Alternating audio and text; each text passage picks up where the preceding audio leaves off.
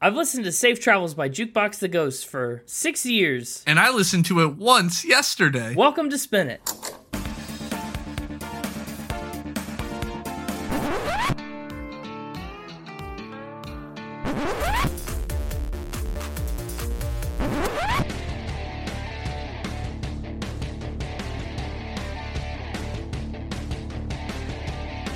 Hello, everybody, and welcome back to Spin It, the record ranking podcast for people who would rather be listening to music. I'm James, and over there, right across the country from me, is Connor. I'm here. That's right. And I sound different. You might sound a little different. I hope I sound a little different. The goal is for you to sound different. Yeah. Yeah. Maybe a little more audio balanced, a little less hard on the ears. Yeah, you're smooth, Connor, this week. Smooth, Connor. Wearing sunglasses in my dark recording room. Great. Just like Corey Hart. That's right. You know, year 3 is the year of healing, and we decided to heal the podcast a little more. If I say the first thing to be healed in the year of healing, my audio.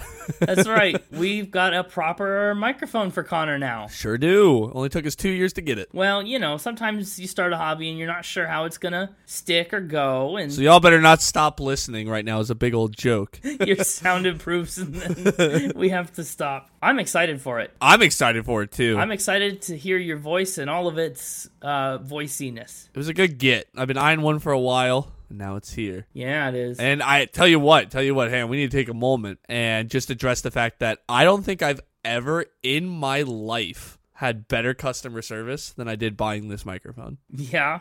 Also, for the record, not a sponsor. We're just really happy to have the microphone. And the story Connor's about to tell you was totally surprising. Yeah, absolutely no sponsorship whatsoever. It blew me away. Bought it from Sweetwater, pretty popular electronics microphone store, it seemed like. Figured that's it. It'll show up when it shows up. Not more than 20 minutes later? Maybe less than 20 minutes from the time you clicked order. From the time I've already spent my money. The money has been given to them. They have no reason to mess with me anymore except to give me my product. To mess with me? I get a phone call from Sweetwater, from one of their sales engineers. Shout out to my boy Steve, who just wanted to call me, thank me for my order, ask me if I had any questions, was interested in the podcast. It was great. I couldn't, told me he personally saw that my order had been boxed up and was ready to go on the truck. I was ready to answer the door when the microphone came, and for Steve to be standing there hand delivering it to me. That's how good the customer service He honestly might have. I bet he's sad that he couldn't have done that. Yeah. It was impressive. Very impressive. So, not a sponsor. But thanks, Steve. Steve. Steve, if you do want to sponsor us, let us know. We'll work something out. Yeah, Steve, if you've got a sponsorship slot open, let us know. But yeah, you sound great. You know what else sounds great to my ears? Jukebox the Ghost. That's our band this week, talking about a Jukebox the Ghost album. I will come right out of the gate, right at the beginning of the episode, and admit this episode may contain a little bias. This record score from me may be a little biased. Whoa. And that's because I really like Jukebox the Ghost. I knew that. I know you knew that. I've talked about them before, and I've even taken some of our mutual friends to their concerts when they've been in town. But I'm a big fan. I discovered them in college. A lot of college friends I knew liked them. And I've been waiting for the right time to bring them to the podcast. And today felt like a good time to bring Jukebox the Ghost to the podcast. Because this is the closest episode to my birthday. It is. I see no problems remembering which episode's yours, but your feeling, we won't get into all that. No, that's water under the bridge. But right off the rip, barely even got my new microphone story out before it was all birthday. Well, to be honest, I forgot about it until right now. Until I was describing why I picked Jukebox the Ghost, and I was like... And then you realized... Oh yeah, I picked Jukebox the Ghost because it's a special birthday episode for me. You're really not good at birthdays. I guess not. If I've ever forgotten your birthday out there, I'm so sorry. Apparently that's just what I do now. That's his new thing. Well, is Jukebox the Ghost a band you'd ever heard of outside of me talking about them? No, I hadn't even listened to any of their music, despite you having been such a big fan. Yeah, I kind of expected that to be the case. I don't think Safe Travels is my favorite of their albums, but I think it's a great starting point to jump into because, I mean, their older albums, my personal favorite is their album right before this, Everything Under the Sun. It's a little bit more of a difficult entry point. I think Safe Travels has a lot of really good singles. It's kind of a good mix, a good balance between their older style of music and their newer, poppier style of music. We'll get into it. Did they live up to the hype that I put on them? That's a good question. I'm not telling you that now. Come on. Oh, don't tell me. Tell your new microphone. Whisper it. Oh, okay.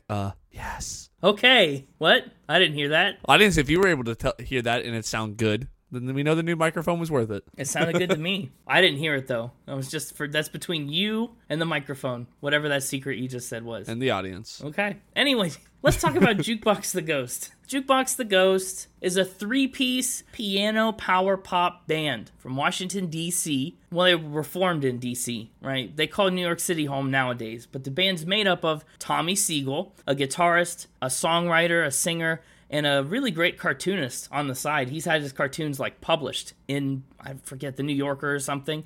Published cartoonist Tommy Siegel.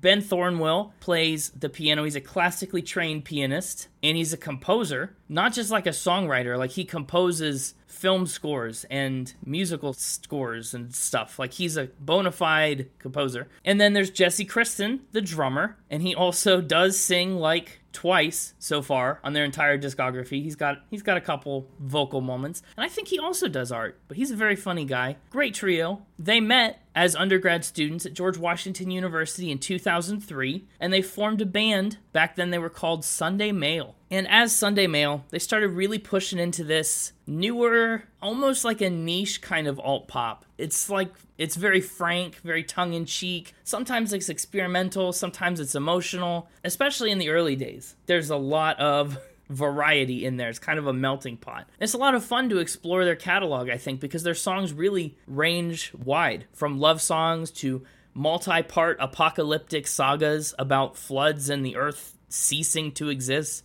There's little peppy prescriptive advice songs to these really theatrical displays of storytelling. They rarely do the same thing twice. It's a roller coaster, but a thoroughly entertaining one. And I guess you could kind of call them, maybe more than any other band we've talked about, they kind of have a cult following. You know, they've got a very small but devoted group of fans. I don't even think very small. Small-ish, but very devoted is probably the more accurate way to scale those adjectives. But in 2005, the band's been gigging around a bit, writing some of their own original music, and they decided they were ready for a change of pace. They said, we've got enough songs of our own now, we're going to start doing things a little differently. They decided it was time to change their name. They said, everybody's doing a blank the blank name, you know? There's a lot of blank the blanks out there. What kind of blank the blank name could we do? Could we do a blank the blank name?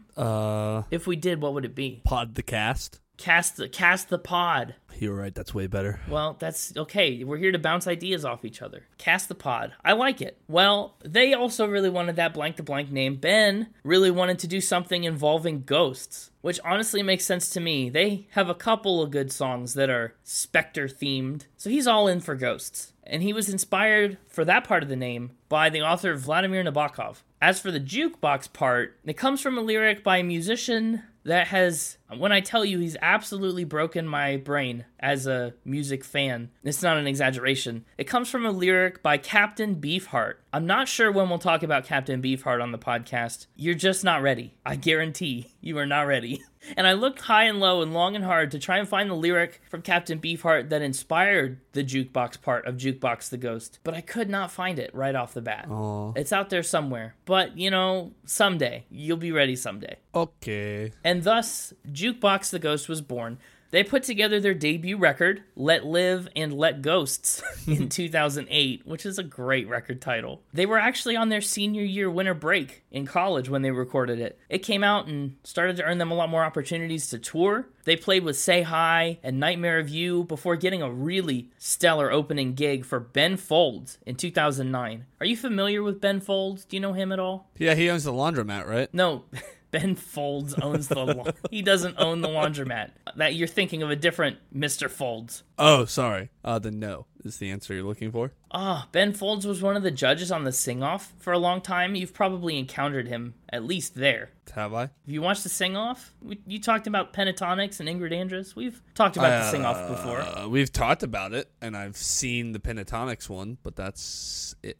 Fair enough. I mean, you should look up Ben Folds. One thing he does is he, composes music on the fly. He just has an orchestra and he says, okay, we're going to compose a song. And then he just takes, 5 minutes to figure out everybody's different part and tell them what to do. And then he, conducts a full-fledged baby symphony. It's really cool. Anyway, we'll get to him someday as well. We're talking about a lot of future name drops this episode. But in 2010, after all this touring, high-profile touring, expansion of the fan base, 2010, Jukebox the Ghost drops their sophomore album, Everything Under the Sun. Once again, probably my personal favorite. Really special album for me, and we almost did it for this episode. Really, we were close. Everything Under the Sun charted at number 38 on the US Independent Albums chart, which is downright impressive. That success saw them take on a European tour, it landed them at Lollapalooza, and it got them a slot on The Late Show with David Letterman, which once again expanded their audience a ton. They also got to perform on a couple different specialty cruises and open for Bare Naked Ladies and Motion City Soundtrack.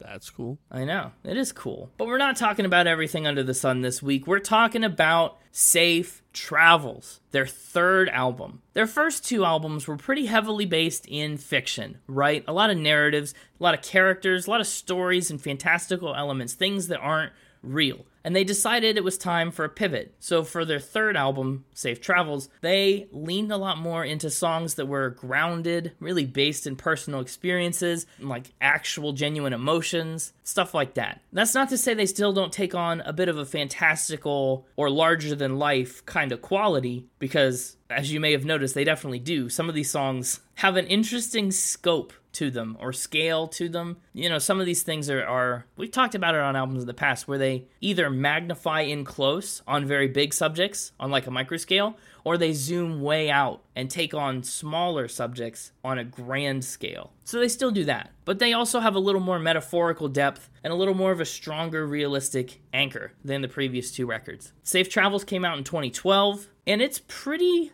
thoroughly saturated with everything that I think made their first two albums stand out. There's a lot of punchy guitars, a lot of sweeping pianos and pulsing drums, and it really does take their theatrical tendencies to new heights. I was looking up some reviews for the album as I was researching for this. Pitchfork described the album as stumbling unexpectedly into a Broadway musical at the precise moment when everyone breaks into song. And I thought that was a very apt description.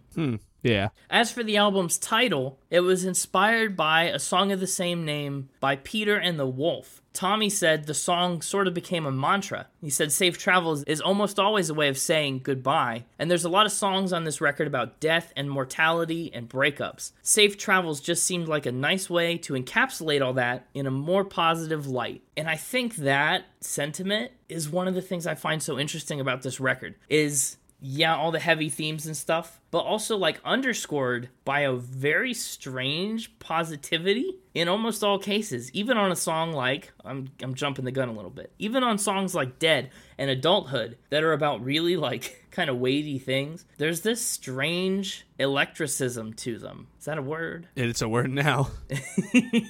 They just have this energy that's hard to pin down, but I think Safe Travels honestly does do a pretty good job of summing it up. Like, we're traveling and we're just wishing you well. You know, it's going to be what it's going to be, but we hope that it's as good as it can get, whatever that looks like. Also interesting, Safe Travels features contributions from some outside musicians, including violas, violins, cellos, congas, and more. It ended up taking them to a new career high number 13 position on the US Independent Albums charts, and even hit number 12 on the Billboard Heatseekers chart. So that's where we're hanging out today. That's Safe Travels. Afterwards, they put out their self-titled album, which is a lot more poppy. It gets interesting after this. They take kind of a new, fresh direction with their music after Safe Travels, which I do enjoy, but I also just like their old stuff so much. I kind of hold on to Safe Travels as the linchpin between old Jukebox the Ghost and newer Jukebox the Ghost. So, self-titled album. Temporarily, they signed with the pop label Cherry Tree. They did a lot more touring, some of which I've been to. And they put out 2 more records in Off to the Races and most recently Cheers. So far, They've released 6 albums, an acoustic record, and,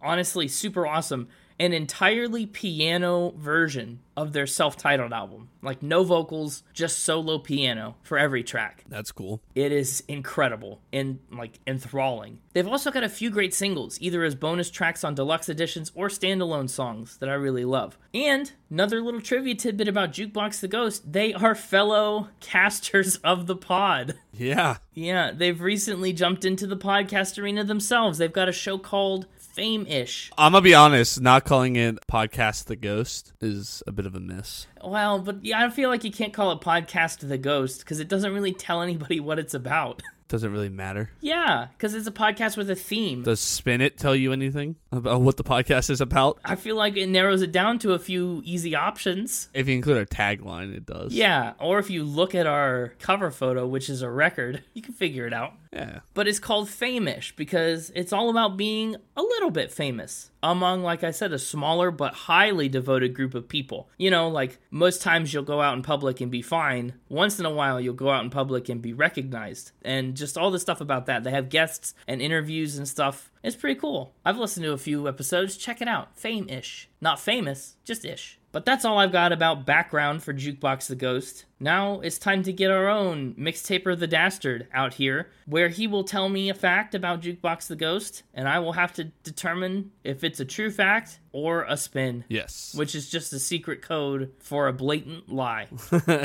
Hey, it's me, the Mixtaper. Hello, Mixtaper. Welcome back to the podcast. How are you? Feeling pretty dastardly. Uh-oh. That's not what we like to hear. It's what I love to hear. It's my true essence. Your true essence is coming through a lot clearer on Connor's new microphone. You sound a little more evil. Yeah. And a little less like Connor. I've actually always had a microphone like this, of this caliber, but Connor would never let me use it because he didn't want me to sound better than him. Oh, it was a pride thing? Yeah. He's real prideful, that Connor, you know? That's what he's known for. Having a real ego. Okay, sure. All right, well, Huh. What? You got facts, right? Wait, I was supposed to bring facts? No, I'm kidding. Yeah, that would generally be the way things go. I didn't put them in order. Oh. Let's start with this one. They sell sheet music for their songs. Ooh, that's really fun. Were you worried about this week by the unrelated? Unrelated, were you worried about this week at all? I'm never worried. There's not a single time there's zero evidence I've ever been worried about anything in my life. Yeah, none. I'm just saying. But also, yes, very much so. I have been a big fan of Jukebox the Ghost for a while. I know. That doesn't mean anything for this fact necessarily. I just want to throw out there that this could spell disaster for one of us. I know. So they sell sheet music for their songs. Is this a thing that they've always done? Okay. And is it like sheet music just for the piano? Obviously, they have other instruments, and Ben's a great pianist. Is it sheet music for everything? Voice and piano, but yeah. Okay. Is it all centralized in one package? Like, can I just buy a book of sheet music, or can I get, like, I just want to get the chords to Don't Let Me Fall Behind. Let me download those separately. Like, what's the situation? Well, that one doesn't exist, so no. Okay. You get the idea. You get what I'm saying, though. So you can buy them individually for anywhere from like $4 to like $6. Uh-huh. I'm not familiar with the going rate of sheet music, but that doesn't sound unreasonable. Or you can get the package for all 6 of them for $15. I bet it does take a long time to transcribe. What 6 songs are sheet musicified? They're all from the Let Live and Let Ghosts album. Oh, old stuff. Okay. Fred Astaire, Victoria, Under My Skin, Good Day, Hold It In, and a 2-song combo for My Heart's the Same and Lighting Myself on Fire. Okay, so most of those are from the old albums, but some of those were newer. I know you don't know, but I do. Interesting. I'm going to say this one's a fact. My first question is, did you know this one? Here's the thing. I do know that they've sold sheet music. I don't know that the parameters that you've just told me were all true. I can't confirm that for sure. How mad are you going to be when I tell you I chose completely different songs? That's totally possible. It is completely possible, but not what happened. This is a true fact. I was going to say, you put together a couple of songs that go together that I don't think you would have known go together if you just picked random songs. Maybe I got lucky. Maybe you did, but you didn't because it was a fact. Got unlucky in the fact that you knew that, but Yeah, that is what also inspired me to ask if you were worried that I might know some, because I did. and that's what made me think about going and picking different songs when you asked that. But you decided to be nice. Oh, Yeah. that's very year of healing of you. Yeah. Let's just go ahead and move right on to the next one. Tommy's favorite musical is Fiddler on the Roof. I don't know much about Fiddler on the Roof. Do enlighten me. Oh, sure. Don't just say that there's a fiddler and he's on the roof, because I did at least guess that much. All right, let's set the scene. Oh, There's a roof don't. that has a fiddler on it. Oh my gosh. That's not what you told me not to say. This is true. Touche. It's a musical with music by Jerry Brock, lyrics by Sheldon Harnick, and book by Joseph Stein, set in the Pale of Settlement of Imperial Russia in or around 1905. Oh, wow. Okay, is it funny? Is it serious? What's the tone of this musical? I really should do some more research. So the whole concept is about a Jewish milkman who's trying to maintain his religion and cultural traditions as outside influences are encroaching upon him and his family's lives. Oh, so that's why he has to get on the roof. It's farther away. So he has 3 strong-willed daughters who wish to marry for love and not just for status or money or other things. Okay. And then the Jews eventually get evicted from the village. I think that's pretty much the end of the first act, if I remember right. Oh, wow. But maybe not. I've seen it in chunks. I've never seen it all in one sitting. I see. It was the longest running Broadway musical for almost 10 years until Grease surpassed it. Wow. When did it? It's an old one. It opened in 1964. That was my next question. And what makes it Tommy's favorite? What's he like about it? It's his favorite. So it is. That is no further information. I have no further information to give. Some of the more famous songs that come from it are the If I Were a Rich Man song. That's a pretty famous one. Mm-hmm. Matchmaker, which is the 3 daughters begging for a husband that they can love. Do Love Me is a pretty popular one. And I think Sunrise is the other popular one, if I remember right. And you don't know why he likes it so much, or what is his favorite about it? Do you have more information about the connections between it and Jukebox to Go? I have no further information to give. Well, this could be anything. You could totally just have said any musical. I could have, and maybe I did. Maybe I didn't. That's for you to decide with no further information. With no context about... I've heard you summarize it now. Ironically, in far less detail than you did 1980 whatever's Body Heat, the movie. I can do that if you really want, but we're on a time crunch here. I have not much to work on. If I had seen the musical, I'd have some idea, but I haven't seen the musical. I have to roll the dice, and I'm going to say that this is a fact. Fact. Going with fact. Going with a fact. This is a true fact. Thank goodness. There really was. I was totally in the dark on that one. How'd that come up? Was it an interview, or was he talking about it? Reddit Ask Me Anything that the band did. Oh, the classic old AMA where there doesn't need to be any context. Nope. Somebody asked the question, what's your favorite musical? He said Fiddler on the Roof, in quote. And that was the end of it. And enter fact. Yes. Yep. Being a bit of an obscure band, I had less work to work with here for true facts, including my next one that I really had to dig deep for. Okay. Ben's great-grandfather has a cool patent.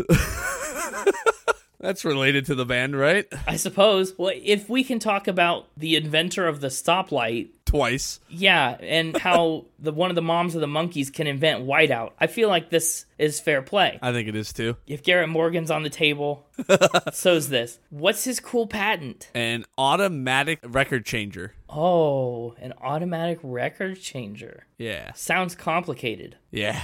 But it's cool. But so you got CD changers in cars, and I was gonna say nowadays, but it's really how many cars in the olden times cars. You're showing your age. I know. In the olden days, cars would have CD changers. I'm guessing a record changer is something like that, right? Or something maybe that's in a jukebox. Oh, in a Jukeboxes don't use records. The old ones did. Oh, maybe. I guess, yeah. How long have jukeboxes been around? A while. But, is this a record changer where you have to have several records in it at once, and it just chooses one to go onto the turntable? Well, yeah, how else would it work? I think there's a giant robot arm that goes and grabs it out of your shelf where you keep all your records and pulls it out of the sleeve and puts it in. Like, what? No, but I like, genuinely, that is like what jukeboxes did. There's a bunch of records around the jukebox, and you select which one you want, and the arm grabs that record and puts it on the turntable. yeah, but those are already preloaded into the machine. Right. Yes, but that's what I'm saying. Yeah, you preload a bunch of records into it, and then it swaps them out when one runs out, and it puts them in like a loop. Now, is it the whole turntable that comes with it, or is this like an apparatus that can attach? I don't know. What year is this? 1927. Whoa. Oh, sorry, no, the patent was filed in 1918. Is it like electrically powered? Like I plug this in and it... I don't know. I can't actually get access to. I couldn't find the patent. Okay, that's really cool. What's his name? Hobart Niblack. I don't know. Okay. I give you a couple different options there. It's one of those. You can deduce how it's spelled by all the ways Connor pronounced it. That's a really cool patent. How many records could it change? Just like 2 or? I don't know. Oh, I'm going to say this one's a spin. Going with spin. As soon as I thought about how jukeboxes automatically change records. Oh, you think that's what I've done to you? Well, just in my mind, I couldn't shake that thought. And it's totally possible that his great-grandfather's done this. But I'm locking in spin. Locking it in. This is a true fact. Really? But not about Ben Thornwell. Is it a different Ben? Somebody's great-grandfather invented this cool patent, but not Ben's. Okay, so it is So a it's a spin. spin. Okay, I just want to make sure we're clear. Hobart Niblack, so I'm going to stick with it, patented an apparatus in 1918 which automatically changed records, leading to one of the first selective jukeboxes being introduced in 1927 by the Automated Musical Instrument Company, later known as AM. That is so... You tried to throw me off the scent so hard when you went, wonder when they started making jukeboxes. Like you didn't already have it in your notes right there. I did. Wow. Well, that's a pretty cool invention either way. I'd be curious to see how it worked. I tried to pull an Andre the Giant on you there. Yeah. The original ghost of the jukebox was this dead guy who invented. That's pretty much the bit, yeah. All right. How are we feeling about a final ramp? Final ramp. I think you know what's coming. I feel like I do. Because I didn't put it in my rundown very deliberately. Wait, what? Excuse me? Well, I feel like I know what you're about to say, and I didn't put it in my rundown. I'm scared to know what it is that you think I'm going to say. You might already know what it is. What are you going to say? Say what you're going to say. They own ghost detecting equipment. No way. That's not what I thought you were going to say. What do you think I was going to say? I thought you were going to talk about Halloween, where they dress up as Queen, and every Halloween they do like an entire double concert. You sneaky little devil, leaving stuff out of your rundown so that you can pull a fast one on me and factor spin?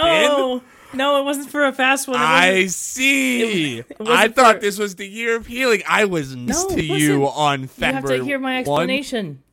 I meant for it to be a healing thing because I knew this was a band you might not be able to find as many facts about. So I wanted to leave you some cool, fun things to talk about. A cool, fun thing that you could then know the answer to and get a free point for? Uh-huh. Well, okay, but I mean, it is true. Everybody kind of knows about Halloween if you followed the band for any amount of time. Yeah, which is why I didn't use it.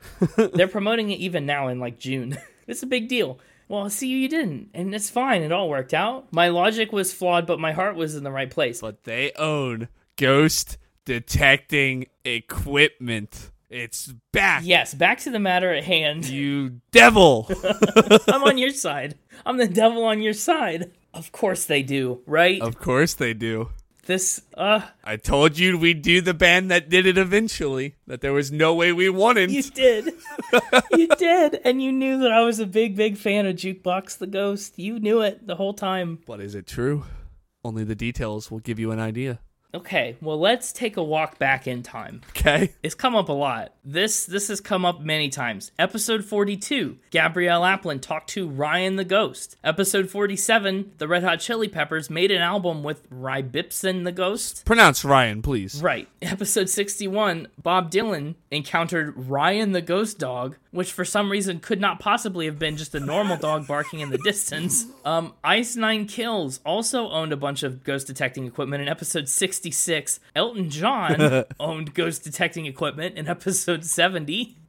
In our 90s singles, somebody was said to have owned ghost detecting equipment, episode 90. And here we are. And now it's back. Back again. And for the record, anybody who didn't listen to all those episodes, those were all spin versions of this same fact. They were all false. Back on the Gabrielle Applin episode, I issued a prophecy that said this fact would be true about a future artist we were guaranteed to do. Yeah, way back on episode 40. Like, this is a long time coming. So James has been trying to find that artist. I have. So tell me the specifics of Jukebox the Ghosts, ghost detecting equipment. Well, what do you want to know? The usuals at this point. What is it, and how much did it cost? Oh, how much did it cost? Thank you for asking. Let's play everybody's second favorite Spin It game show. Guess that dollar amount. Well, okay, but first you got to tell me what it is. Like, what kind of stuff they have. I need a ballpark. I will not. $20. More. What about like 100? More. 1,000. More. 3,000? Yes. 2,500. Why do we keep doing this? Just 2,000. Ding, ding, ding. Approximately $2,000. What kind of equipment is it? EMF readers? Oh, they spent approximately $400 on an EMF reader. Okay. $500 on a ghost box. $300 on an REM pod. Not a podcast about REM like we did before. No. Something totally different. Yeah, something totally different. $200 on a laser grid. $100 on a multi-purpose flashlight. And $500 on an infrared motion detector. I don't like this. Why would you spend $100 on a flashlight? That's a lot. It was multi-purpose. It's not the only purpose of a flashlight to illuminate things? Well, this one can illuminate it in bright LEDs, in ultraviolet, or in a red laser beam.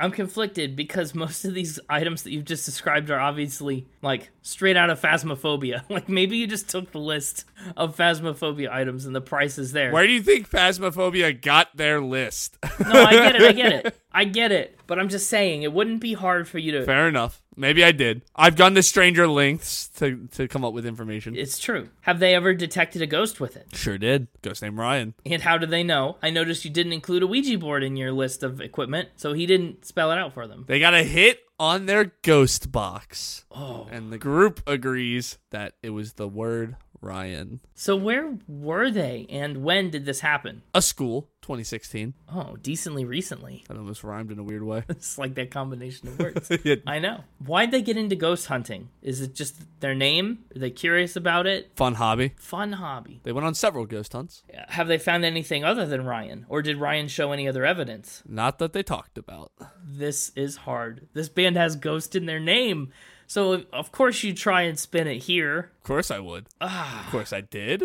But it's also totally the band that we would do some point for sure. Oh, that's true. I don't know what to believe. I don't know. What should you believe? I've only gotten the Ryan the Ghost fact right twice. Out of 5. Every other time, I have assumed it was a fact, just in hopes that it would finally be over. True. But this time feels different. Feels different spin or feels different true? Feels different, like it might be true. Oh, not going true just out of sheer hope that it's over, that the torment ends. Yeah, no, sheer hope. I really do think it's true. I think that you would have known Jukebox the Ghost was coming. They've been on my ranking sheet. Obviously, I've listened to this album for at least 6 or 7 years, and there are others for longer than that. So it was on my ranking sheet from the beginning. I saw them in concert long before this podcast existed, and you knew about it. So I think it's a band that you would have known I would pick. They have Ghost in their name, which is a compelling reason to lie about them, but I've already got the first 3 right. So I feel like if I gamble and lose, it's okay. So I'm going to say this time is really the time. I think we finally found Ryan the Ghost. We finally found Ryan? 70 episodes later. Audience, every time I've brought this up, I've been worried that James finally came across this information. Including today, I was afraid he'd stumbled across this with how big a fan he was of this band. And every time that he got it wrong, I was relieved. Including this time. This is a spin. It was too obvious. It was too easy. It was too easy. Oh. And here's how easy it was. I almost didn't do it. Really? I almost didn't do it because of how easy it was. I was like, there's no way he goes for that. I took the bait. And then You told me you knew that first one. And after you knew that first one, I went, all right, taking off the kid gloves. And I quickly Googled ghost hunting equipment kit and got all of that information and its pricing. Oh, yeah. I'm surprised you don't have it memorized by now as many times as you tried to lie about this. Well, I've never actually given you pricing for a kit before. I've always just said a lump total and then named some equipment. That's true. I thought I'd try to make it a little more believable by having price points for the equipment. That's what made me think you just lifted the list from somewhere. I know. Well, my plans like that always seem to have the opposite effect of what I was going for. When I think something's going to be ridiculous, like too many tongue flicks, you're like, no, I would have believed that number. And then when I give you dollar amounts and specific details, you go, must be a spin. Not this time, though. And after what you told me right before this fact about deviously leaving information out. It wasn't devious. Halloween. I figured you wouldn't take it anyway, but I wanted to leave you that option. You were hoping to get an easy, free point. And if I had taken it, you would have had a shutout. That's true. And I'm glad you didn't take it. Your devious plans were foiled by my dastardly ambitions. It wasn't a devious plan, I swear. Well, either way, I'm a little disappointed, but happy that I've won. Once again, restoring the 50-50 balance to the year of healing. Yeah, that's right. We're back to 50-50 for the year, which is the goal, right? We got to end the year 50-50. Yeah. But, ghost detecting equipment, still out there, waiting. It will return. It will return. How do I get rid of it? Who do I need to pick? Ryan will find his moment in the sun. Dude, I'm going to be really, mind blown. I'm just having a thought. What if Miley Cyrus owns ghost detecting equipment, and this is, the only way to be rid of this curse is for me to choose Miley Cyrus as an episode? Whoa. Worth a shot. It has to be my ultimate, moment of growth. And then my ghost that haunts me will have disappeared. I don't know. We'll see. Schedule her in. But I'm just having that thought. It's totally a thing that you would do. Until then. Yeah. Good night, mixtaper. I am a little disappointed I didn't get a shutout, but when the ghost detecting fact is on the table, my brain just shuts down, I think. Yeah, at this point, it breaks your brain. We have 3 unresolved facts out there. Yeah. Ryan is one. The poor person who lost their seat on a plane to a hat is another. And now we have a worm named after somebody that's not Carlos Santana. But that's all I know. Well, that was a fun round. I like that one a lot. Let's talk about the album art. The painting that graces the cover of Safe Travels was made by Christopher Farino. It's very blue with little streaks of reddish brown and yellow in there. Like an amber. Yeah, like an amber. To me, it feels, I don't know, I can't tell if it feels like sky or sea travel. It almost feels like an ocean, like a beach. I got snowy mountaintop. Oh, snowy mountaintop, okay. Like you're getting towards the peak of the mountain. Yeah, I could see that now too. Because of that diagonal that kind of runs from the top right down to the left. Yeah, that's true. I guess I've never thought about that, and now I can't unsee it. Definitely never got beach. Really? Honestly, no. I gotta be honest, I get beach a lot more from this than I did from anything Young the Giant did. What about this is beach? It's not even beach colors. Yeah, blue and then sand. It kind of seems like ocean. It's mainly white with little bits of white and gray with little bits of blue and amber in them. I can see it. All right. But the mountain thing, it looks a lot more like a mountain, just based on the way the colors are stacked. Yeah, a snow-covered mountaintop. It's very similar to a beach. That's just not where I travel very much. I travel to the beach a lot more often. That's where you and I differ. Yeah, it's true. And we've done so many mountain cover albums. I guess I'm just desensitized to them. The Shins had a mountain. Radiohead had a mountain. Young the Giant had a bunch of mountains. A couple others had mountains. Only one had Michael Bublé kicking. So yeah, there's that. Listen, all I know, mountaintop or beach, I want it. I need it. I want somebody to tell me what it is. Yeah, we want somebody to tell us. Well, let's talk about the record. And it starts off with Somebody. You press play. What did you think?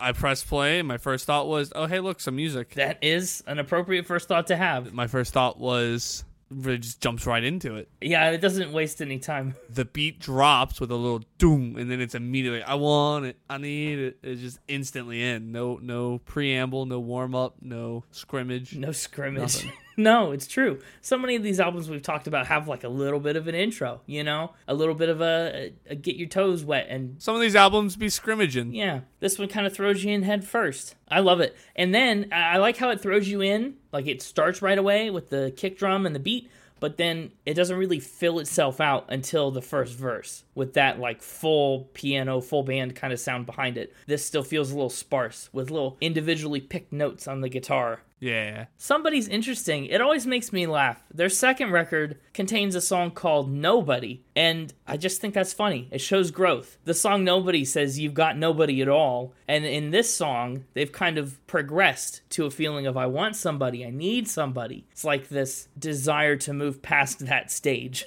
I don't think they're really related, but the titles are so similar, they go together in my head. I think Somebody's a lot of fun. It really leans into that catchy chorus, that very sing-songy bit. Yeah. It's that staccato guitar, and it makes this song peppy and lighthearted in its sound, despite its kind of longing subject matter. If you read the words, it sounds a little sad, but the music is really what makes it kind of hopeful. Honestly, changes the entire undertone of the lyrics. Because the whole point of the song is, I've spent all this time with my heart broken, but I'm still dreaming of you. I'm sorry, but I'm getting beach vibes now. See? Yeah. Not about the album art, but about the album. Yeah, I know.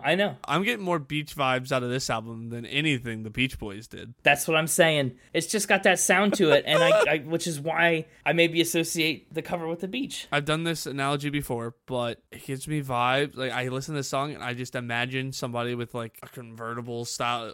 You can put the hood down. Yeah. You're driving along a country road that's along the coast. Oh, like the end of the movie thing. Exactly. But it kind of feels like the start of the movie. I picture this as like the opening credits rolling as you're driving down the highway. Yeah, sure. Maybe because it's the first song on the album, but also thematically, it's still that forward-facing, like, now it's my turn. Just the sound. The sound is of somebody. It's of somebody. The sound is of somebody driving down a country road that's next to a beach, but like elevated above the beach. I understand the word picture you're painting, yeah. Yeah. It's like if it was a movie, like the protagonist is driving the car and they're being careless and they like careen off the edge. Oh, jeez. Yeah, that's kind of a sentiment for later in the album. And that's how we get into Oh, Emily. Oh, Emily, I guess.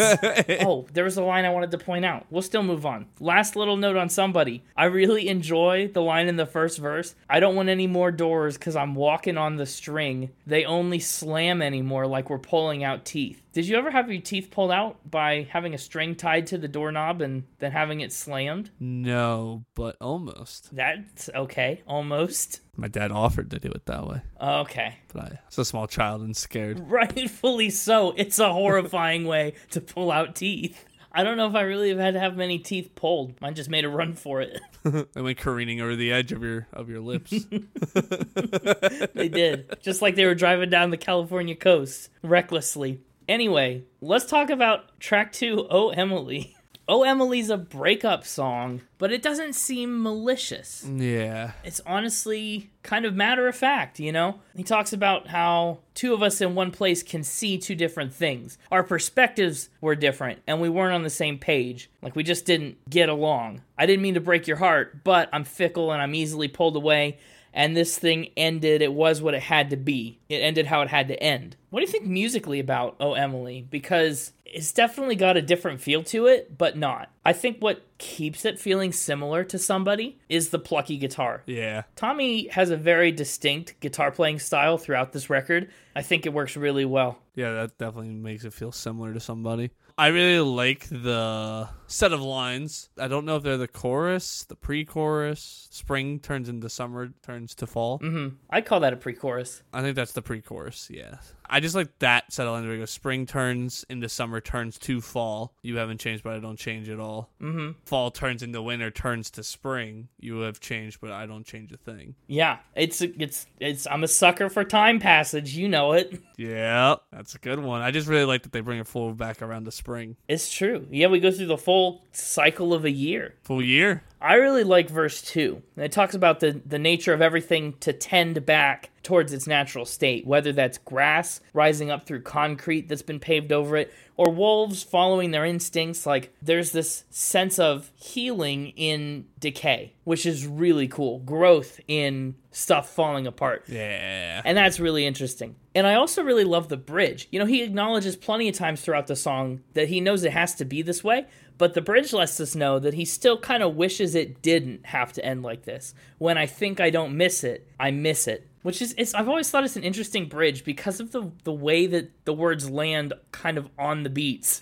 It's strange because it makes that phrase get emphasized in a weird way. Like the way I would normally say it is, when I think I don't miss it, I miss it. The emphasis is on miss. But the way that it lands with the rhythm of the song, when I think I don't miss it, I miss it. It's kind of bizarre, but I like it. The emphasis is on it, and by it, we mean Emily.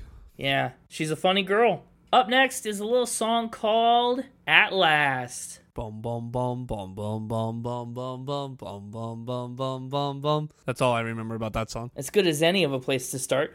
It's a very memorable... I mean, that's pretty much what the music is for the first verse. The second verse gets a little more rhythmical, gets a little filled out, but the first verse is really just that bass walking around on the piano. At Last, it's a meet-cute song, kind of. There's a songwriter boy and a writer girl, and they're both kind of introverted and shy, and they really keep to themselves, just hoping that the other person's going to make the first move, which is a really cool concept that I don't think I hear much in popular music. I do. I think once you get past that first verse and you get to the he poured his heart out, is nothing going to come of that. From that point on, this song's just on it. Yeah. But I think it needs that first verse to ground it, because then even as all this other really interesting stuff with like the instruments, like the horns and stuff, like for all that to be able to happen, you have to have that underlying bass of the bum ba-da-da-dum ba-da-da-dum, like the going on. Yeah, you have to establish it before you can build on it. Yeah. It's so fun. And I really like the chorus on this one, the way they build the at last, at last, at last, at last. Yeah, it's so simple. I mean, it's 2 words until I thought you'd never ask. But they put so much meaning behind it because they describe these two people's situations so thoroughly and so well. You know, she gets to write down all her fantasies about this potential romance, even writes him letters that she never sends. He pours his heart out in song, and they both feel and express these really intense emotions for each other to themselves. They never tell the other person. And it's cool. I like the idea that if they did get over their anxiety and their fear, all the stuff that they're wishing for and dreaming about would come true. That's the implication anyway. And I really love the whole concept behind this song, right? Saying at last, like we're relieved about something that happened in the past, like, oh, at last it finally happened. But really, we're not there yet. We're still anticipating a day in the future where we can finally experience the relief looking back. It's such a fun way to play with time and expectation, and I just really like that. It's just got a nice ebb and flow to it. I like It Last. I like it too. But if you've had enough, say when. Well, I've had enough of At Last, but I do think we should talk about Say When. Say When feels like a very Tommy song to me. It's kind of the first song. It's a little different than the rest of the songs on this album so far. Yeah. It's got like a California rock vibe to it. Okay. I mean, he did describe one of the songs as driving down California's highways. I didn't say California highways. I just said down. Okay, down a highway by the beach. A country road. In fact, it wasn't even a highway. It was a country road. Okay. It's got like that soft California Hollywood rock sound to it. The best way I can describe it is, if you remember when we went to see Unwell, there was that one band that was touring with them. Yes. From California. And they're, that sound, the song reminds me of that style. Okay. Not that that's any point of reference for anybody listening to this episode. It's not. Who wasn't there with us. No. But I just want to make sure you get what I'm putting down. What's interesting to me If you've had enough, say when, say when. What's interesting to me about Say When is that it's kind of a role reversal for the staccato instrument. The synth gets to do a lot of the arpeggio here, while the guitars get to do big sweeping chords. It's cool. I don't know. Have you ever been to a wedding or a party where you didn't know anybody, or you just rather would not be there at all in the first place? Nah. No? Oh. I've only ever been to, like, one wedding. Oh, that's not the direction I thought that would go. I thought you'd just say I've always liked parties. You know, I've liked being at places and... That's the direction I was going to go, because that's true. But I thought it was more of a shock to just say I've only ever been to one wedding. That's true. Yeah, that is a shock. I think I've only been to one. I've been to a couple wedding receptions. Okay, well, yeah, this is more about the reception than the wedding anyway. But I've only ever been to, like, one actual wedding where they said I do and all that jazz. And all that jazz. Well, this song is kind of like a bad wedding reception. You know, you take your expensive ticket, you show up, people are quarreling and bickering or fighting or not getting along. You're just trying to hide away in the corner, standing next to the cake, trying to be out of the way, but also eat some cake, as you do. And I think there's some really cool lines in here. There's some great lines. You know, the people that you love are always hating on the people that you love. It's a great line. It's a cool line, I know, it's so fun. And there's this point where he talks about the image of your face distorting on the reflection of, like, the plate. Congratulations on your ugly dinner date. That's just such a fun twist. Fun perspective shift. I also like the line, I'm sick of all the small talk if you're sick of pretending. Yeah. Kind of just being like, we can both drop the act and just be done with this. It's true. It's like, if you're done pretending like you're interested in talking to me, we can stop the small talk because I'm done talking to you. Right. Who's going to give in first? Who's going to back down and finally end the conversation? I really like the title, because say when, like, that's a thing you're going to tell a partner who didn't want to be there when you go. Like, if it's my party and my person doesn't want to be there, I'll, like, just say when you're ready to go. Oh. Right? That's exactly what I'd say. If you've had enough, say when, and we'll ditch, we'll get out. Oh. Interesting. Was that not what you thought? I feel like, listen, as I already confessed. Not a big wedding guy. Yeah. Yeah. Not by choice. If you want me to come to your wedding, please invite me. Audience, we're available. Book us for your wedding. Hey, you know, maybe you can't afford a DJ. Maybe you just want two guys to show up and record a podcast at your wedding. We work cheap. We'll play some fact or spin. Oh, give us facts about the bride and the groom and we'll play. Yeah. That'll be great. Your marriage will be over before it starts. But I feel like in the few situations that I've, like, been someone's plus one to a place, I'm here to, like, support you and make sure you're having a good time because this is your thing. So, like, I'm just here to chill and hang out and eat all the free food. Let me know. You say when it's time to leave. And I'll follow you out the door. But until then, go enjoy yourself. Okay.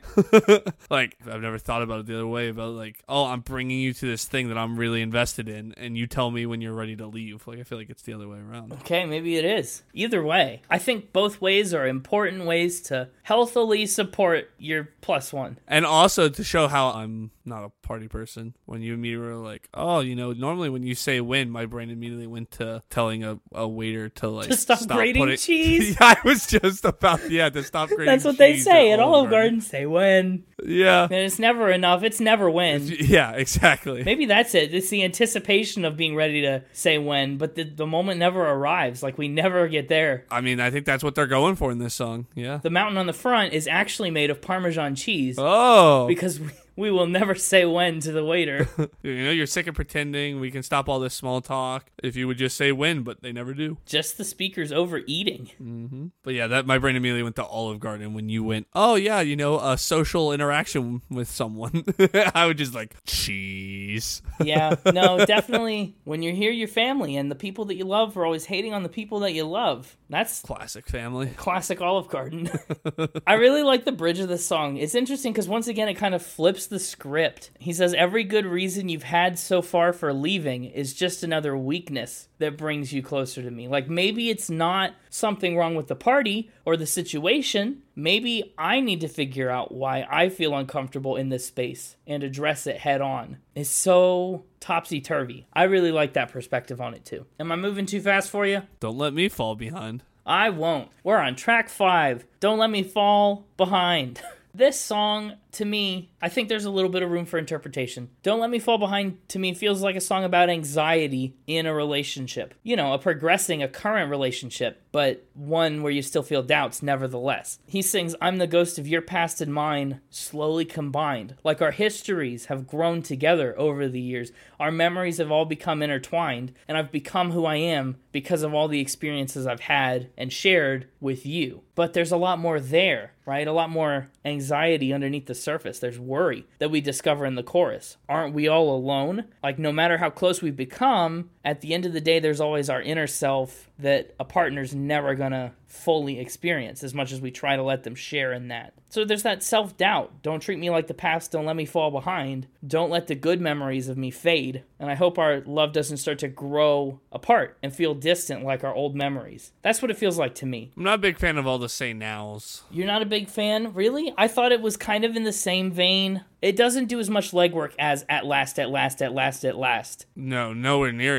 as much. No. Musically, it's a good build into the chorus, but lyrically... Felt like they were trying to recapture the at last magic, and it was a big swing and a miss. Yeah. The only thing I kind of liked about it was that the previous song was called Say When, and now they're saying Say Now. Yeah. Like, that part, I was like, okay, yeah, I like that, if that's, like, was purposeful. It almost does feel like an answer to that, in a sense. But in an isolated context, just within the bounds of this song, it does feel a little fillery. Lyrically. Yeah. Musically, it's still a great transition piece into that chorus. Also, I think it's been my least favorite chorus. Well, that's fair. Like, I really like that initial line, and aren't we all alone? Like, the lyrical work there, the lyrical melody is really nice. And then the other three lines just don't do what I want them to do. I don't know what I want them to do, but it wasn't that. Oh. I think the real musical gem of this song is the verse. I also like that it starts in the middle of an action, because I'm the ghost of your past and mine. Like, it's answering a question we haven't asked yet, right off the bat. It's giving us a cause for something we haven't quite figured out. I just like that immediacy of it. But I really like the melody behind it. The way he holds out some of the longer notes in the verses play really well up against the fast beat underneath. And the way Don't Let Me Fall Behind ends is really interesting too, because it starts to build and like lean into a big moment that never happens. It's kind of a hard stop at the end of the song. Yeah. How'd that hit you? Like a hard stop at the very end. Oh, predictable, but understandable.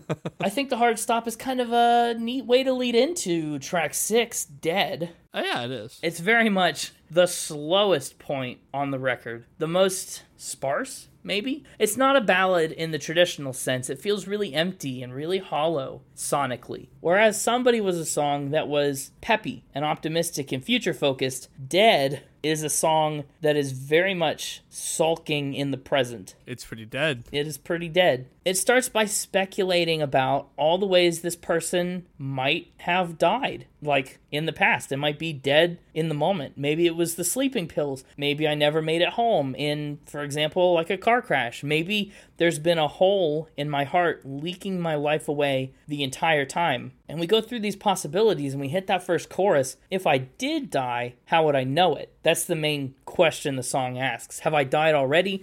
Is there something distinct, some indicator that I'm dead, like an afterlife? Or am I stuck in this never-ending, like, purgatory state, this dull dream about nothing that never ends? What do you think? It's probably the album's darkest moment. By far. I don't know.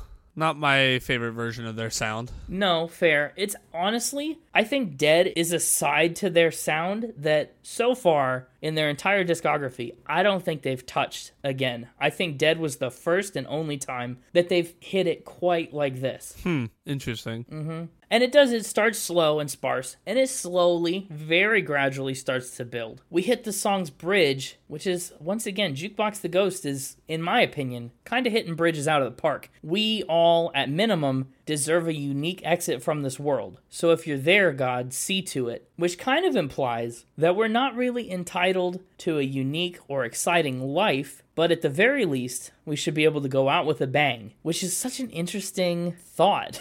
It's such an interesting way to look at life and to put it in this context of, hey, do I know if I've died or is it going to feel the same? It's really an interesting play on how you should live your life, ironically, right? Yeah. It's saying you're not entitled to have an interesting life, but if you're trying to have an interesting life, like, you know, if you're out there putting in the effort to try to make your life interesting, you more than likely will go out with that bang and you won't have to wonder what happened. You'll know. It'll hit you like a freight train if a freight train hits you. Yeah. And that's the point where the song really does start to pick up, where the guitar just starts to strum, and it really just leans heavy into If You're There, God, See to It. And they do that a lot to close out the song. Also interesting, very cool, and totally unintentional on the band's part, this song is in the key of D and built around a D suspended second chord, whose primary notes is an E and an A. Yeah, the primary notes are the 1, which is a D, the 5, which is an A,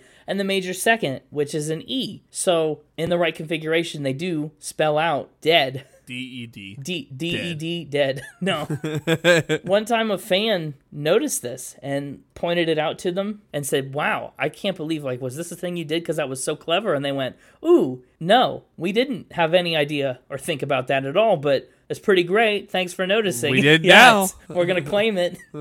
So I just think that's really fun and a neat little aspect to this song that obviously you probably might not even recognize. They wrote the song and didn't know it happened, so fun. I do think it's interesting the order they picked for some of these songs. I do too. We go right from a song about not knowing if you're dead or how you died to a song about how from adulthood no one survives. I know. And, well, you already talked about how Say When and Don't Let Me Fall Behind feel like answers to each other.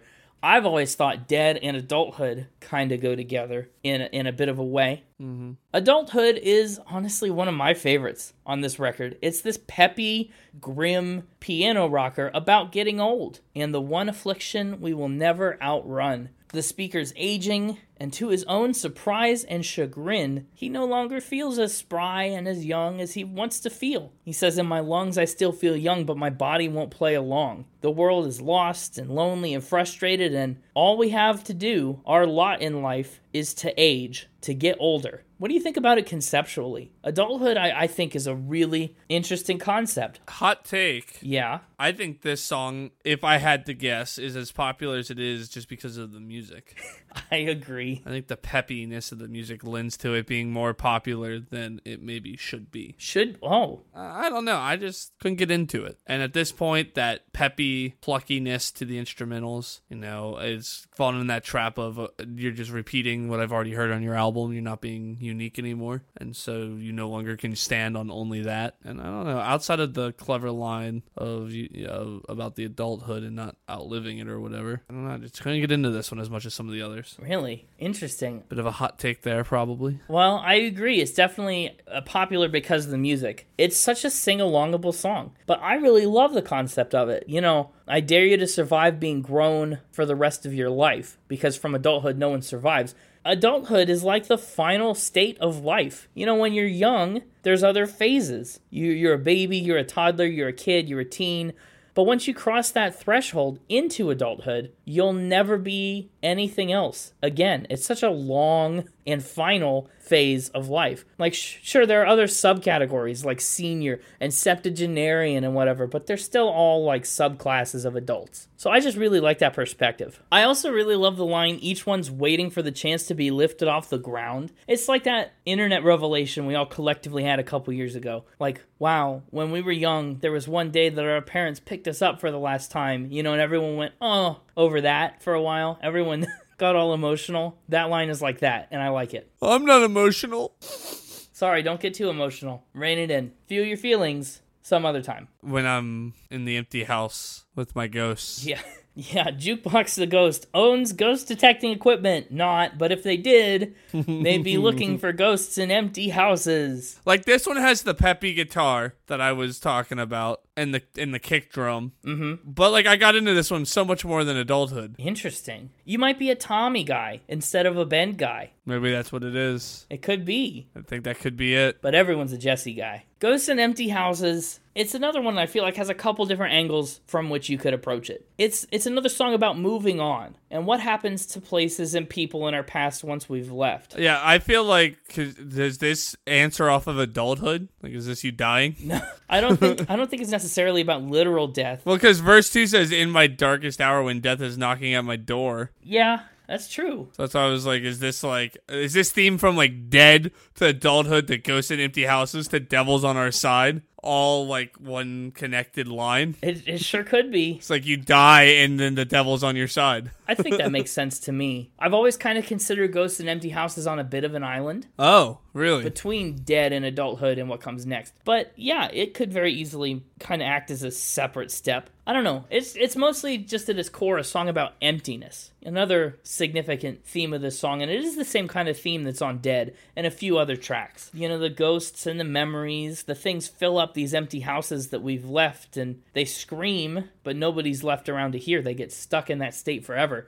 It's, as you might say, preserved in the filing cabinet of your memory, just locked away, waiting to be found and dug up again. And it's interesting, because that's just like one part of it. It's also a song about purpose, to an extent, right? Like, we're the ghosts in our own houses, drifting around looking for meaning, but unable to find it. We're the ghosts in our house that is a jukebox. We're the jukebox, we're the ghosts in the jukebox. I like Ghosts in Empty Houses. Yeah? It's just, it feels like I don't like it as much as everything that's come before it. I tend to agree with a couple exceptions, like Adulthood. Yeah, apparently. Well, the reason I think it's kind of on an island is because Dead and Adulthood blend so well thematically. But then Devil's on Our Side and the future All for Love also really blend so well. Devil's on Our Side feels like a little prequel to All for Love. It's short. It's 2.5 minutes. And there's not a ton happening lyrically. We've got 4 little verses. Who does this one? This is a Ben song. Yeah, I could tell. Uh-huh. That was the answer I was expecting you to say. I think you're right. I do. I know. I think I'm a Tommy guy. That's interesting too. I just think you're the classical jazz music guy. Like, Ben's a classically trained pianist. Like, he does a lot of interesting chord work and some really fun melodic runs. Sorry, you're taking classical piano, like Beethoven, and comparing it to classical jazz? Is that what you just did there? My point is, what I'm talking about is the complexity of the songs is more on par with what you usually like. I don't care about the complexity. I care about the style. Yeah, Tommy's the rocker. Tommy has that guitar-driven rock. He's got that sarcastic bite a lot. Yeah. And you don't think that's me? The guy who, like, has mainly, like, rock songs in his nines and I'm just saying. And loves to be sarcastic on the podcast? It's and has a biting problem? Wait, what? Well, think of it this way. I think Ben's, like, to pull from your nines, Ben's like a Barry Manilow. Tommy's like a Billy Joel. In terms of style. And who's at the top of my nines? Ray Stevens. At the top of my nines? Billy Joel, yeah. All right, there we go. The only surprise is that I'm normally the ballad guy.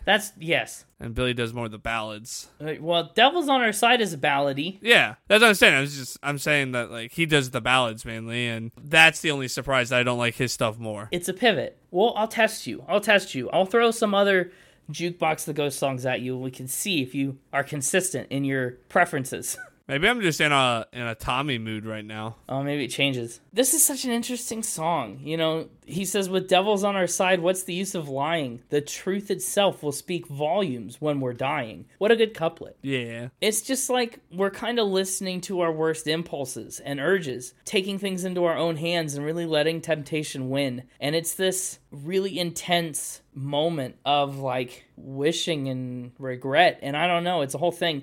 In the end of the song, when the angels return to our side instead of devils, the speaker catches himself crying in relief and regret and fear, and it's a ton of emotion. Probably close to the most emotion on any one track in the record, packed into its second shortest song. It's an emotional power punch. Yeah. But it moves right into All for Love, which is such an interesting song. I don't know. I'm just not digging the second half of the album as much. Really? I think All for Love is a song that feels easy to overlook, but it is so cool.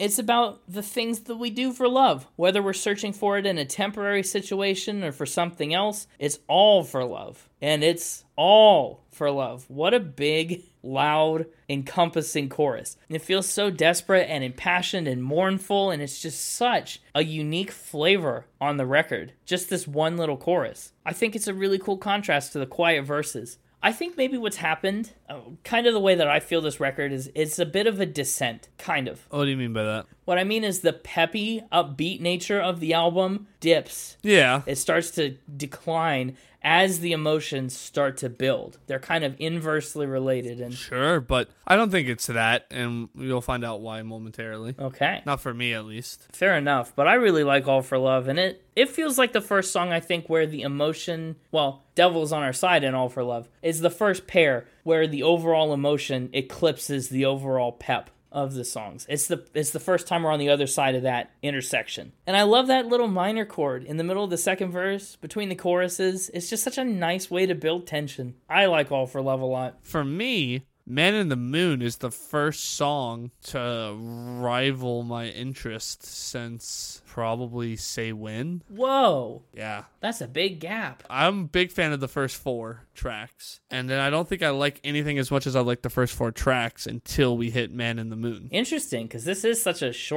shortest song on the album. Yeah. It has just such an interesting hook to it. And again, the guitar does some interesting stuff on this one, but not in a peppy way. No, In a more melodic way. in a, like a dude with a guitar singing outside your window kind of way. Yeah. It's such a fun, not to bring us back to the moon. This is not like Kid Cudi and the Man on the Moon. This is Tommy's guitar ballad, and it's really sweet. I think I'm just a Tommy guy. I don't even know who does each of these songs. But you're picking all of Tommy's stuff. Yeah, you definitely are. I know. That's consistent. I don't know who does any of these. That's the thing. Every time I give you an album and stuff, I feel like a doctor that's like running tests on you. I'm like, yes, I can see here. You liked all the Tommy songs. You just honed in on those. You have the Tommy gene. That's right. That's it. You got traces of Tommy in your DNA.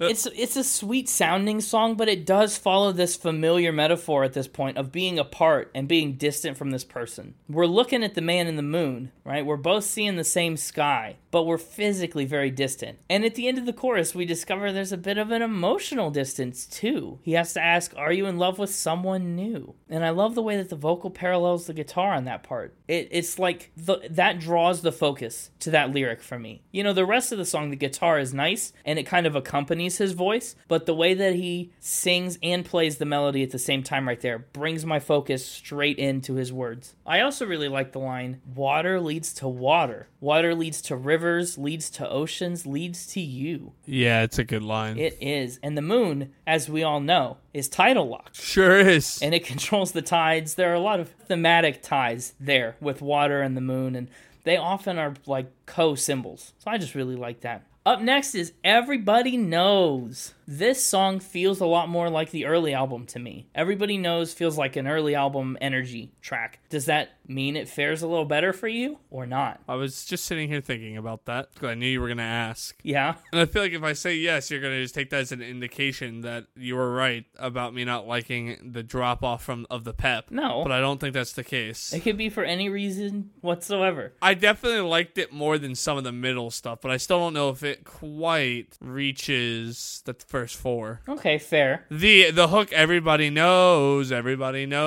is good. I like those real earwormy hooks. I know. Jukebox the Ghost is good at that. Everybody Knows to me feels like the album's last attempt to go anywhere. I see. It's a burst of energy. It's a statement. It's the album's last assertive moment. And I think that gives it a little extra punch. It's about this person mourning a lost relationship, saying he should have never let her go. And it seems like everybody was in on that except for him. He missed it. Everybody knows that he made the wrong choice. The world is not on his side, but he did what he did. And now he's trying to like cope with it and grow through it. It's another instance where the song sounds spirited, but the lyrics really show his emptiness and heartbrokenness. He says, I never breathe the air without you somehow entering my mind. I only breathe the air to keep you inside so you could always be mine. What absolute desperation. I really love that line. It's so illustrative. I think this one goes well with the next song, too. Not that we're necessarily ready to move on yet, but I just want to throw that out there. Another good pairing. This album pairs up well, that's for sure. I got to agree. It's like you said, he didn't really get the memo. And then, like, in the next song, he talks about how he should have left. Yeah, that's true. I think that kind of goes well together. It does. Also, It's been 3 years. I mean, we laughed at the Toto guy, who also we totally made up is a creation of our own imagination, but we laughed at him for not being over Rosanna within a year. This guy's had 3 years to get over this girl and let go, and he's like finally coming to terms with it a little bit. It's interesting. Love will do that to you. Yeah, it will. It's also one of the only real like guitar solos the album has, which I think is interesting. They don't overuse guitar solos. They're very effectively placed. But up next and up last, but not least for our purposes, is The Spiritual. It's an interesting one. It is. I like the piano on this one.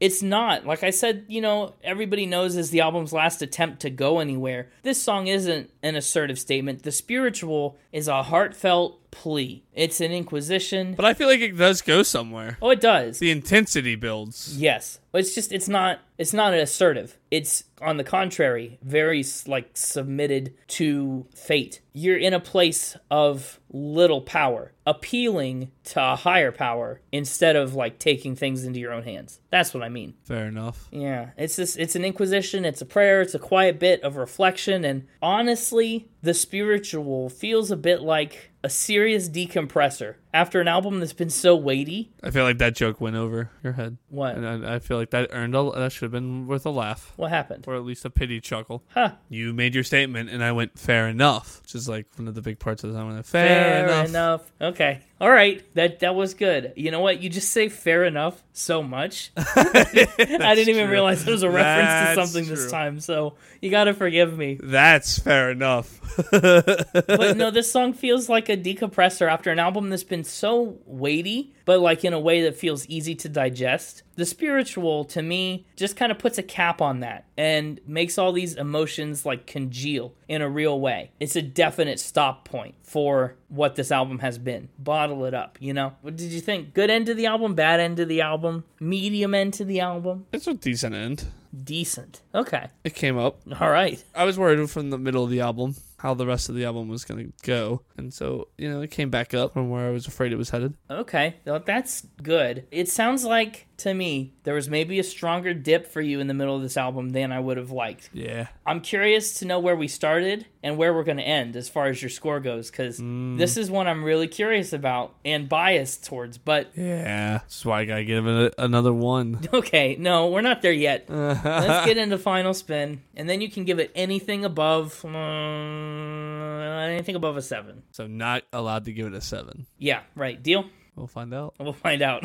I'm joking. For all intents and purposes, I don't want to have any input or sway over your rankings. For legal purposes, he must For legal say. reasons, that was a joke. So I can acknowledge that my scores a little bit come from a place of personal bias. Yeah, they do. I have a lot of sentimental attachment to this album, and Jukebox the Ghost is a band. And it's not even my favorite Jukebox the Ghost album. Like I said, I really adore and admire everything they did on Everything Under the Sun. So, personal bias. But music. I really love the dichotomy of Ben and Tommy. I really love that this album is a mix of guitar-driven California rockers, like you would call them, and more piano-driven, chord complex melodic runs. They play well together. Given the music in 93, a lot of these songs are really sing-alongable and memorable. There are moments, sometimes, where that's not necessarily the case, but I think the music always serves the lyrics really well. Lyrically, this album tackles a lot of big themes, but like I said, in a way that's easy to digest. I don't think it ever feels burdensome, even though we kind of jaunt our way through a lot of tough topics. And I really like that it's more grounded in reality and truth and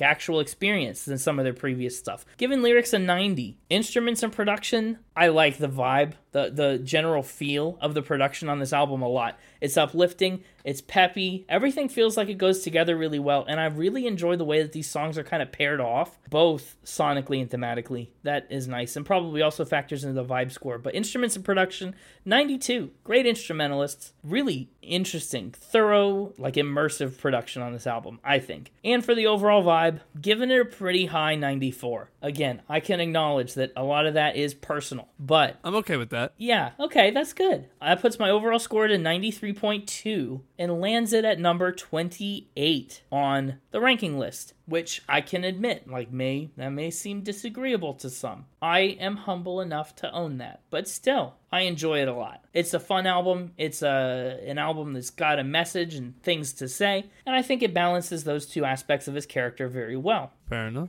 Now I'm self-conscious every time I say that. Every time you say fair enough. Yeah. It's fine. Don't be self-conscious. Everybody does it. Everybody knows. Now you're just quoting the Everybody Poops book. I was quoting the song Everybody Knows. Oh. How are you going to say, wow, I said fair enough and you didn't get that it was a reference. And then when I say Everybody Knows, which is literally the title of a song we talked about 5 minutes ago, you say, that sounds like Everybody Poops. Really? Yeah. Wow. Yeah. You can tell what left the bigger impact on me. I guess so. Is it my turn? Yes. Yeah, it is.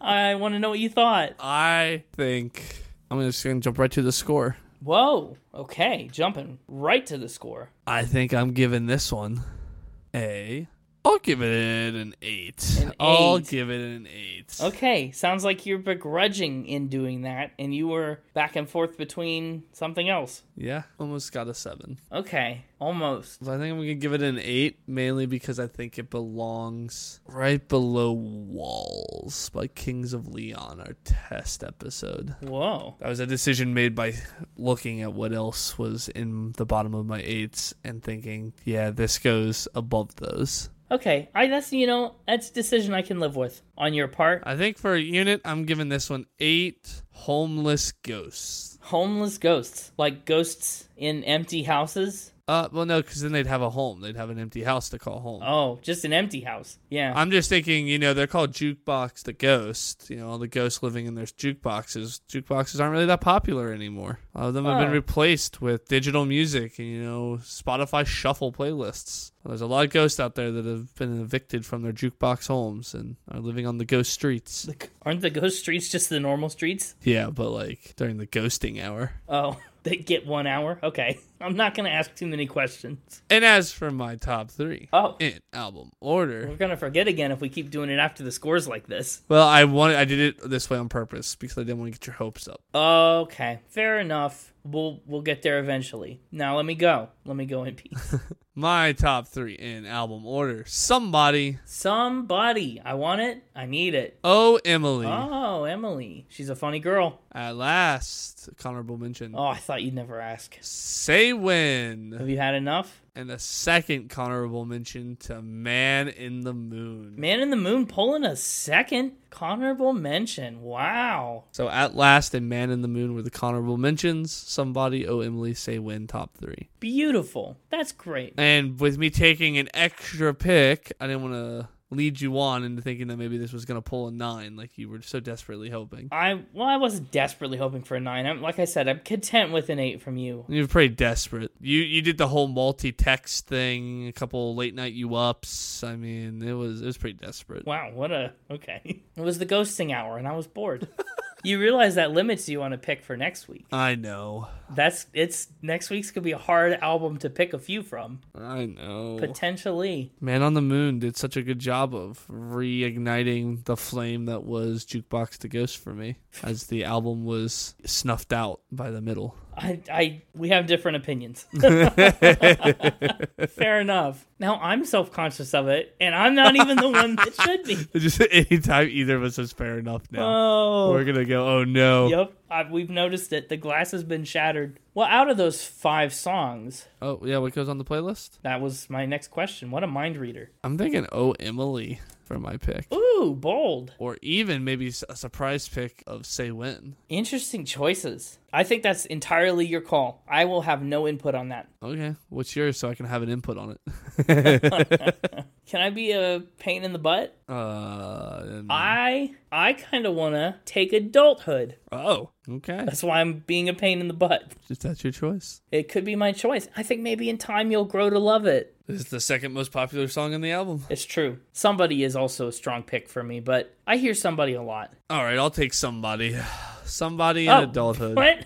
I didn't want to sway your decision. How's that what you wanted to take? You inputted. Your put was in. I was kind of looking forward to Oh Emily adulthood. Yeah, but I wanted somebody and either Oh Emily or Say When, and when you didn't take somebody, I knew I had to take it because it's my clear favorite. Wow. Okay. I want it. I need it. We're taking somebody. But I really like Say When. Ba ba ba ba ba ba ba. Say when. You can have it if you want it. Nah, I gotta take somebody. You don't gotta. I want it. I need it. You could take somebody, or you could take somebody to the wedding reception. I don't go to weddings. I just go to funerals. Jeez. What? Wow. That got dark. I've been to like 10 times as many funerals as I have weddings. Like, that's 10 funerals if you've only been to one wedding. Yeah, pretty much. Wow. Maybe track 6 is more your speed then. No, we already talked about that. True. That's a Tommy song. Yeah. Well, that's going to do it for our episode on Safe Travels and Jukebox the Ghost. Be sure to check out all 106 episodes we've done up to this point, and be sure to check out episode 108 that comes out next week, too. Exciting stuff, new album to talk about, new things to say, new content to be consumed. Go follow the Mixtaper on Twitter at @the_Mixtaper. That is the Twitter. He posts weekly vlogs now because apparently that's a thing. Yeah, it is. You can find all those on his Twitter or on our website. That's right, www.spinitpod.com. You can also find us on other social channels, Instagram @SpinItPodOfficial and Twitter @SpinItPod. Most other things are SpinItPod as well. So have a great week. Yeah. Don't forget to say when. Don't forget that from adulthood no one survives. Don't forget that it's all for love. And don't forget To keep spinning. When are you going to stop falling for the ghost detecting equipment? I don't know. Maybe never. Now be honest with me. Were you going to make it a 7 until you remembered it was my birthday episode? Yeah, that's really the main reason I decided to bump it up to an 8. Okay, see, I knew something was up. It didn't feel natural enough. Unlike some people in this podcast, I make sure to make birthday episodes special. Fair enough. I think it is a pretty good birthday present for you to score one of my favorite albums way below where it should be scored. Thank you. Sorry. You were the one that asked for it to be higher than a 7. I gave you what you wished for. If you wanted it to be higher than an 8, you should have wished for that. Did I really have to control over that? Shoot, I'll have to try higher next time. Next birthday episode, find out. Only 365 short days away. Thanks, Steve.